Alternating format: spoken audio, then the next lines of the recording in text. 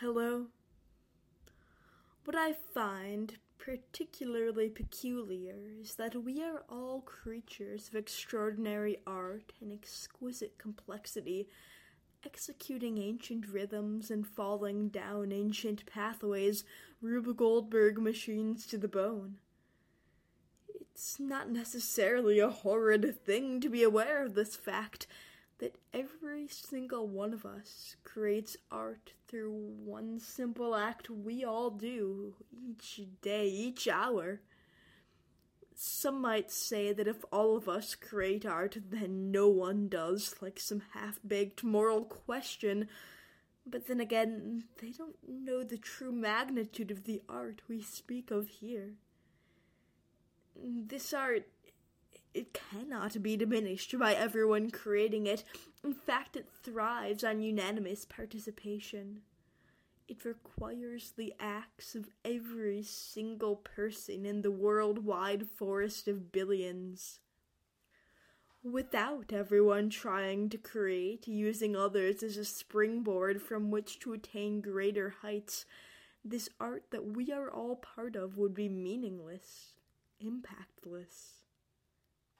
It is the thing that, it could be argued, is the most shining achievement of the human race, our greatest strength.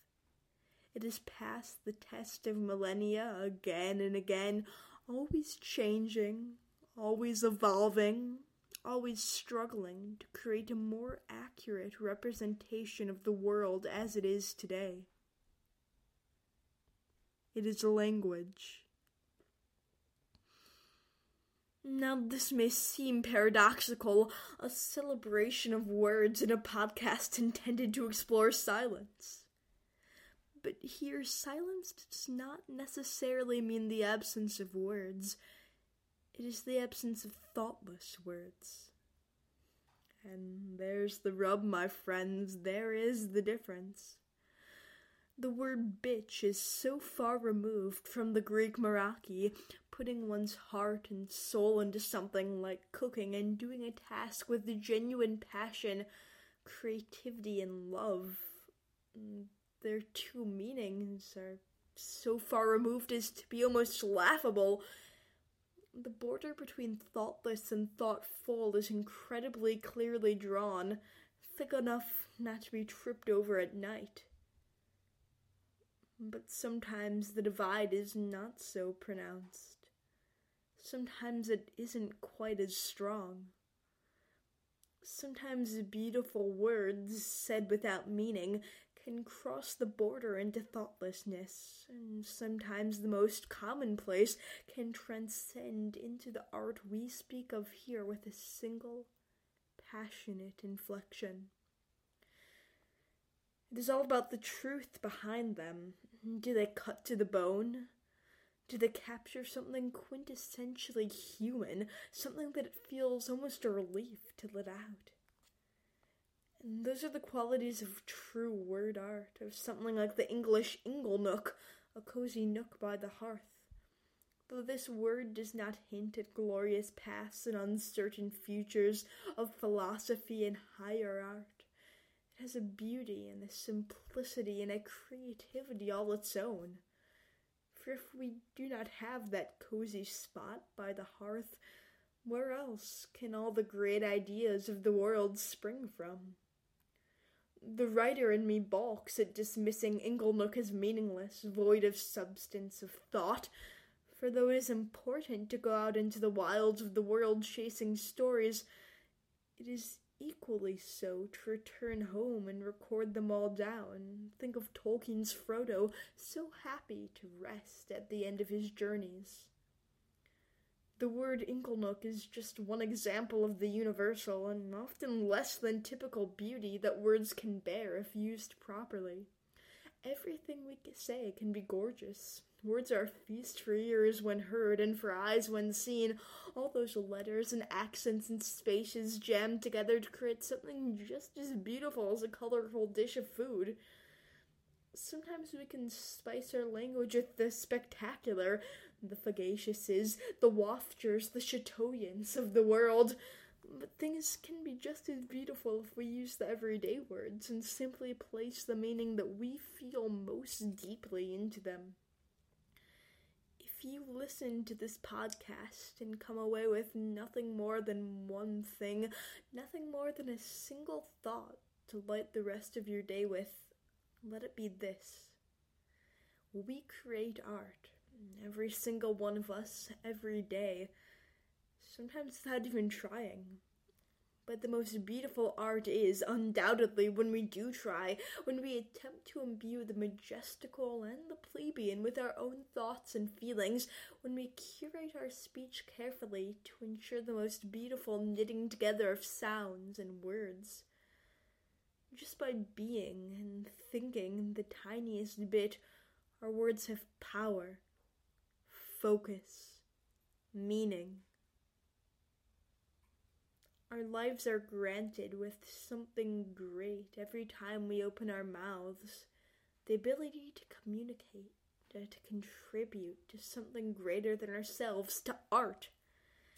This is an art that is the everyday, but also an art that defies it, and isn't something that takes you by surprise, the best sort of creativity. With every word we speak, respond to, understand, we are weaving a web of universal glory, for everyone speaks a language or will speak it somewhere, be it Inuit or French or Wajiman. And it really is a miracle, not only the fact that we've created language, brought some way to communicate out of the depths of our minds, and made it the most important thing in our lives. And, language really is the most important. We've molded our brains, our pitch detection, our motor cortices to its understanding and execution. But it's also a miracle. It's also a very small one.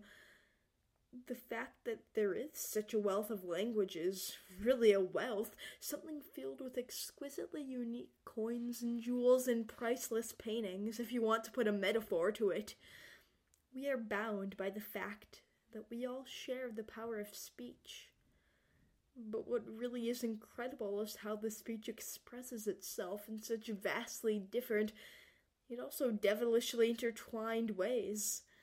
Some ways, like the Malay peasant's opera, the time needed to eat a banana, are exquisitely suited to one way of life, of love, of expressing oneself, and others, like the Japanese komorebi, the sunlight that filters through the leaves of the trees. This can be captured in other languages, but only through a convoluted stream of words. Yet there are some themes that transcend all languages, that are found in whatever corner of the world one peers into, and that can illuminate, if you look hard enough, what it really means to be human. Love, both undying and lost, appears in spades. An irony is something too good to miss wherever you go, whatever language you speak. There's also the undeniable connectivity that crops up in the dictionaries of whatever language you traverse, that sense that all of humanity and their struggles and their triumphs and their undeniable ties that bind can be captured in one simple word, written down on a piece of paper, held in the palm of someone's hand. Both this diversity and this connectivity are beautiful and also powerful. By speaking this art, by creating this net of sound and meaning and colorful prose, we are exercising the undoubtable power of connecting the unconnectable that we possess. We are scrabbling at higher meaning, of love, of what it means to be human, of life itself. Who knows? No one knows. And maybe that's all right, to not know. At least for right now. Because that leaves just one more thing not captured by words. Just one more thing for the languages of the world to strive for, and for us to make beautiful in our everyday lives, mouths, teeth, tongues. We are connected through our art. But our art is also words, and that is why, instead of choosing a poem for today, I've elected to read a list of the most beautiful, meaningful, powerful works of art wrought by speech that I could find. If one resonates with you, grab it, embrace it, use it. But above all, remember that it is up to you to imbue it with meaning, that it is up to you to bring thoughts to fruition and elevate this gift of speech above the thoughtless. Use this gift wisely. Yaberne. Arabic, literally translating to you bury me. When you love someone so much that you cannot stand the thought of living without them and you want to die before them, so you don't have to spend a single instant without their company, this word comes into play. Iksuarpok. Inuit. When you go outside to check if someone is coming, anyone is coming again and again and again, maybe there'll be a figure on the horizon. Maybe there won't. But you've checked, and that is the important thing. Torschlusspanik. German. Gate closing panic, when your age seems to ride in all around you and entrap you, when your opportunities seem to diminish as you grow closer to the coffin. Tingo. Pascuenes. The act of gradually stealing everything you want from a friend or neighbor by borrowing it all and neglecting to return it. L'appel du vide. French. The call of the void is the literal translation of this phrase, but at its most meaningful it refers to the undeniable appeal of jumping off of high places. Duende. Spanish, and to me possibly the most important one, the word that embodies all of the casual art we spew out of our mouths every day. It is a spiritual entity that possesses humans and creates a feeling of awe, of humility, of recognition of one's surroundings. Duende is the power that a work of art has to shake a person to their core. And, as always, questions, comments, concerns, contact me at explore.silence.podcast@gmail.com. And please, if you feel this twice-monthly podcast made a modicum of difference in your mind for a fraction of a second, share it with someone.